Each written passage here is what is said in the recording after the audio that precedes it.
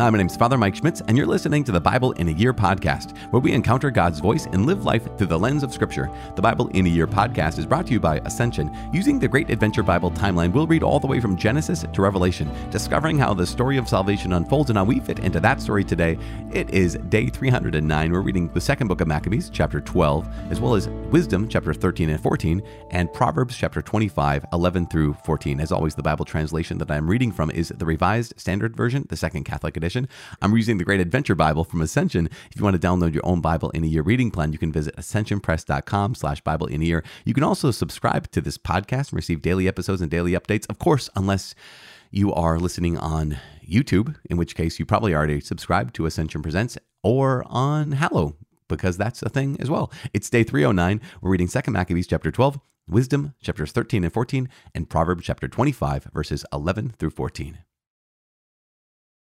The second book of the Maccabees, chapter 12, Incidents at Joppa and Jamnia. When this agreement had been reached, Lysias returned to the king, and the Jews went about their farming. But some of the governors in various places, Timothy and Apollonius the son of Gnaeus, as well as Hieronymus and Demophon, and in addition to these, Nicanor the governor of Cyprus, would not let them live quietly and in peace. And some of the men of Joppa did so ungodly a deed as this. They invited the Jews who lived among them to embark with their wives and children on boats which they had provided, as though there were no ill will to the Jews. And this was done by public vote of the city.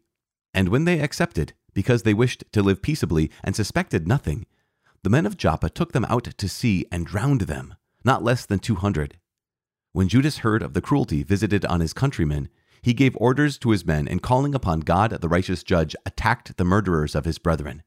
He set fire to the harbor by night, and burned the boats, and massacred those who had taken refuge there.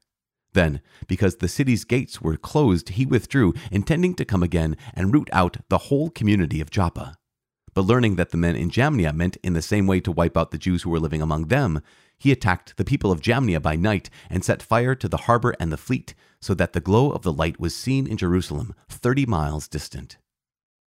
The campaign in Gilead. When they had gone more than a mile from there on their march against Timothy, not less than 5,000 Arabs with 500 horsemen attacked them. After a hard fight, Judas and his men won the victory by the help of God. The defeated nomads begged Judas to grant them pledges of friendship, promising to give him cattle and to help his people in all other ways. Judas, thinking that they might really be useful in many ways, agreed to make peace with them, and after receiving his pledges, they departed to their tents. He also attacked a certain city which was strongly fortified with earthworks and walls, and inhabited by all sorts of Gentiles. Its name was Caspin.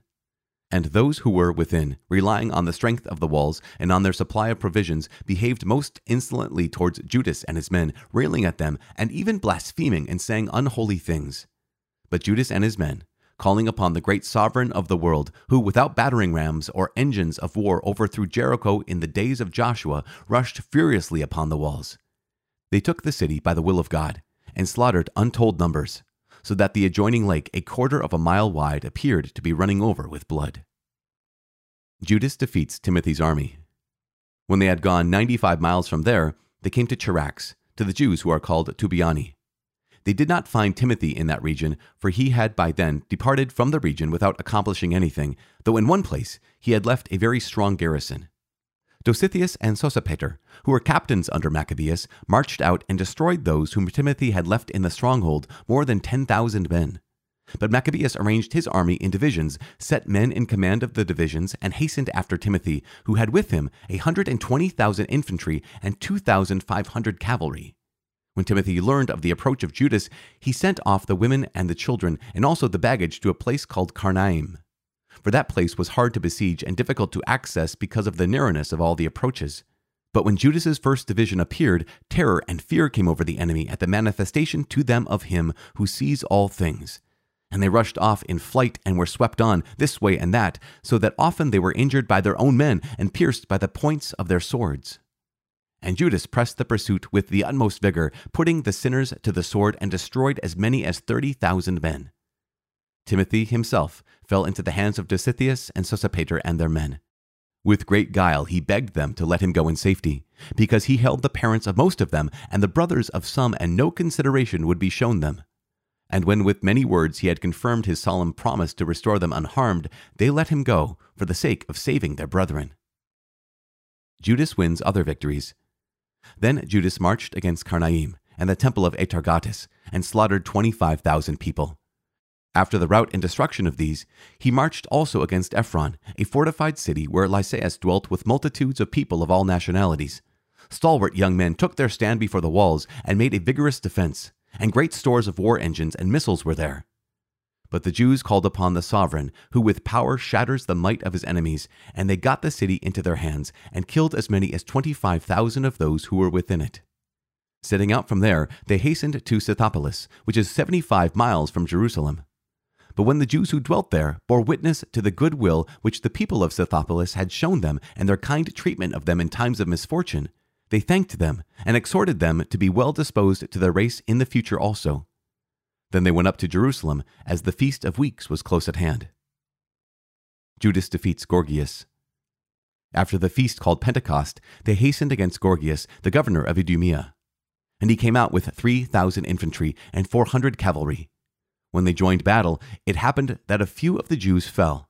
But a certain Dositheus, one of Bacanor's men, who was on horseback and was a strong man, caught hold of Gorgias, and grasping his cloak, was dragging him off by main strength, wishing to take the accursed man alive, when one of the Thracian horsemen bore down upon him and cut off his arm. So Gorgias escaped and reached Marisa. As Esdras and his men had been fighting for a long time and were weary, Judas called upon the Lord to show himself their ally and leader in the battle. In the language of their fathers, he raised the battle cry with hymns. Then he charged against Gorgias's men when they were not expecting it and put them to flight. Prayers for those killed in battle. Then Judas assembled his army and went to the city of Adullam. As the 7th day was coming on, they purified themselves according to the custom, and they kept the Sabbath there. On the next day, as by that time it had become necessary, Judas and his men went to take up the bodies of the fallen and to bring them back to lie with their kinsmen in the sepulchres of their fathers. Then, under the tunic of every one of the dead, they found sacred tokens of the idols of Jamnia, which the law forbids the Jews to wear. And it became clear to all that this was why these men had fallen. So they all blessed the ways of the Lord, the righteous judge, who reveals the things that are hidden. And they turned to prayer, begging that the sin which had been committed might be wholly blotted out. And the noble Judas exhorted the people to keep themselves free from sin, for they had seen with their own eyes what had happened because of the sin of those who had fallen. He also took up a collection, man by man, to the amount of 2,000 drachmas of silver, and sent it to Jerusalem to provide for a sin offering. In doing this, he acted very well and honorably, taking account of the resurrection. For if he were not expecting that those who had fallen would rise again, it would have been superfluous and foolish to pray for the dead. But if he was looking to the splendid reward that is laid up for those who fall asleep in godliness, it was a holy and pious thought. Therefore, he made atonement for the dead, that they might be delivered from their sin. The Wisdom of Solomon, chapter 13. The foolishness of idolatry. For all men who were ignorant of God were foolish by nature, and they were unable from the good things that are seen to know him who exists. Nor did they recognize the craftsman while paying heed to his works. But they supposed that either fire, or wind, or swift air, or the circle of the stars, or turbulent waters, or the luminaries of heaven were the gods that rule the world. If through delight in the beauty of these things men assumed them to be gods, let them know how much better than these is their Lord. For the author of beauty created them. And if men were amazed at their power in working, let them perceive from them how much more powerful is he who formed them. For from the greatness and beauty of created things comes a corresponding perception of their Creator. Yet these men are little to be blamed, for perhaps they go astray while seeking God and desiring to find him. For as they live among his works, they keep searching, and they trust in what they see, because the things that are seen are beautiful. Yet again, not even they are to be excused. For if they had the power to know so much that they could investigate the world, how did they fail to find sooner the Lord of these things?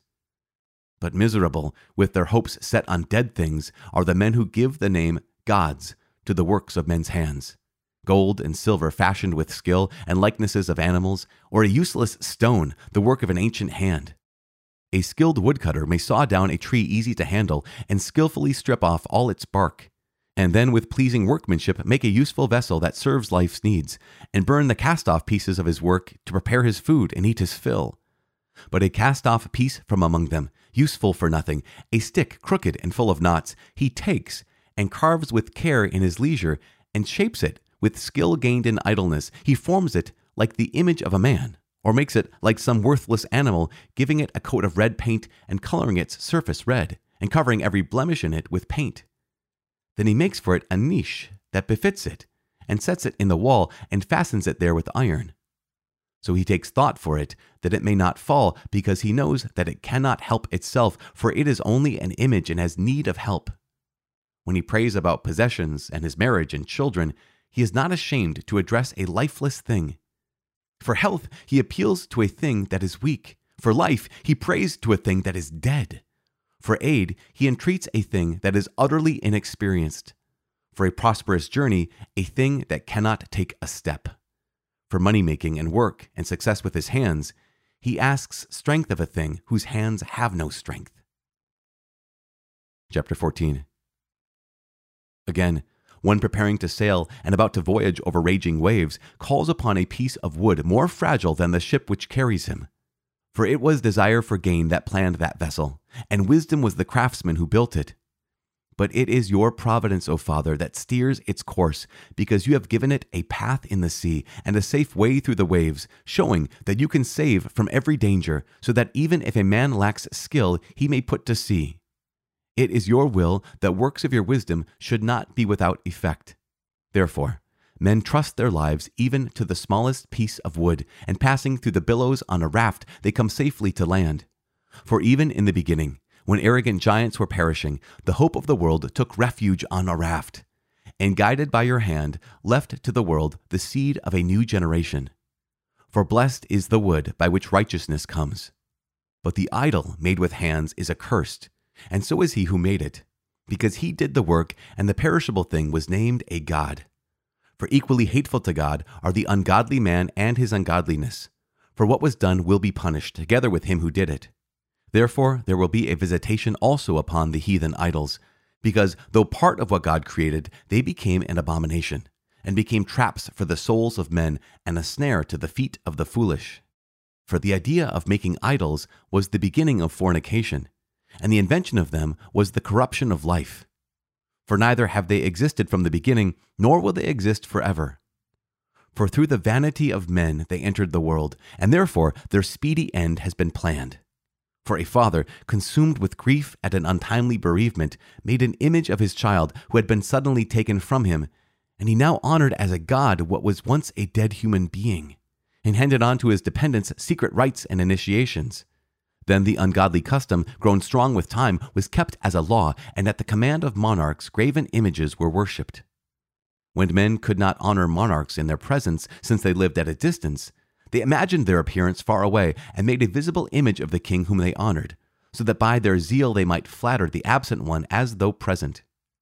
Then the ambition of the craftsman impelled even those who did not know the king to intensify their worship. For he, perhaps wishing to please his ruler, skillfully forced the likeness to take more beautiful form, and the multitude, attracted by the charm of his work, now regarded as an object of worship the one whom shortly before they had honored as a man. And this became a hidden trap for mankind, because men, in bondage to misfortune or to royal authority, bestowed on objects of stone or wood the name that ought not to be shared. Afterward, it was not enough for them to err about the knowledge of God, but they live in great strife due to ignorance, and they call such great evils peace. For whether they kill children in their initiations, or celebrate secret mysteries, or hold frenzied revels with strange customs, they no longer keep either their lives or their marriages pure, but they either treacherously kill one another or grieve one another by adultery. And all is a raging riot of blood and murder, theft and deceit, corruption, faithlessness, tumult, perjury, confusion over what is good, forgetfulness of favors, pollution of souls, sex perversion, disorder in marriage, adultery, and debauchery. For the worship of idols not to be named is the beginning and cause and end of every evil. For their worshippers either rave in exultation, or prophesy lies, or live unrighteously, or readily commit perjury. For because they trust in lifeless idols, they swear wicked oaths and expect to suffer no harm. But just penalties will overtake them on 2 counts, because they thought wickedly of God in devoting themselves to idols, and because in deceit they swore unrighteously through contempt for holiness. For it is not the power of the things by which men swear, but the just penalty for those who sin that always pursues the transgression of the unrighteous. The book of Proverbs, chapter 25, verses 11 through 14. A word fitly spoken is like apples of gold in a setting of silver. Like a gold ring or an ornament of gold is a wise reprover to a listening ear. Like the cold of snow in the time of harvest is a faithful messenger to those who send him. He refreshes the spirit of his masters. Like clouds and wind without rain is a man who boasts of a gift he does not give. Father in heaven, we give you praise and thank you so much for this day. And thank you so much for bringing us to this new day, day 309. We thank you for keeping us faithful. You are faithful, even when we are not, even when we are fickle. You are faithful. Even when we're uncertain, you are the rock, the foundation. You are Jesus Christ, the cornerstone. And so in your name, we ask that you please help us in our weakness, help us in our unsteadiness, help us in every day to see you, the one true God, Jesus Christ, whom you sent, and the Holy Spirit to live by your power. In Jesus' name we pray. Amen. In the name of the Father, and of the Son, and of the Holy Spirit. Amen. You guys, wow. Okay, we have some wisdom in Solomon. That's for darn sure. And we not only have wisdom in Solomon, we have the wisdom of Solomon when it comes to idolatry. And I love how he just lays the smackdown on those who turn to idols, talking about how, you burn up a piece of wood and you have some scraps left over, but then you carve those scraps and make them into the shape of a human being or the shape of an animal. And then you make a little niche, right? A niche or whatever. I don't know however you say that. Make a little niche in the wall, and you protect it and you pray to it all of a sudden. Now, all of a sudden, I love this. It says this. It says, he's not ashamed to address a lifeless thing. This is chapter 13, verses 17 and following. For health, he appeals to a thing that is weak. For life, he prays to a thing that is dead.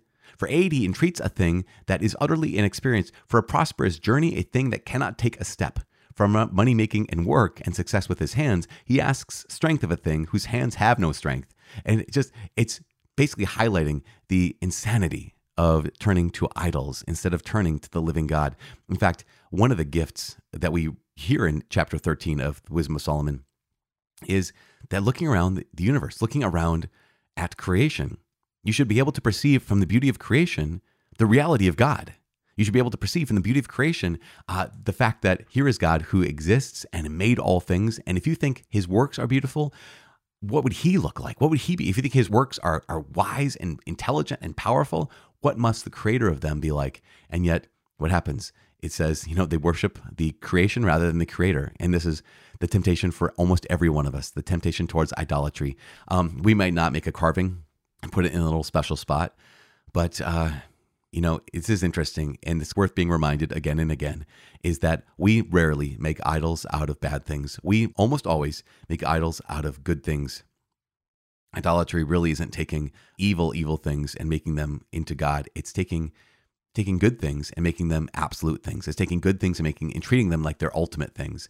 And in that sense, we have idolatrous hearts, and so that's why we come to the Lord and ask for his mercy to deliver us, make us wise and not foolish, not willing to live for something that is not worth living for. Speaking of life, here's the segue. Speaking of 2 Maccabees chapter 12, we have a lot of destruction, we have a lot of death, we have a lot of war, we have a lot of violence. We also have a really big section in 2 Maccabees chapter 12 when it comes to a really important Orthodox, Eastern Orthodox, and Catholic doctrine.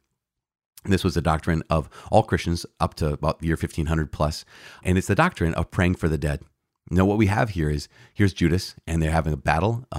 He went to the city of Adullam, and they have a battle, and people die, and they keep the Sabbath. The next day, they go to collect the bodies of the dead, and they find on the bodies of the dead these amulets, right? It's basically to the gods or idols, tokens of the idols of Jamnia, which the law forbids Jews to wear.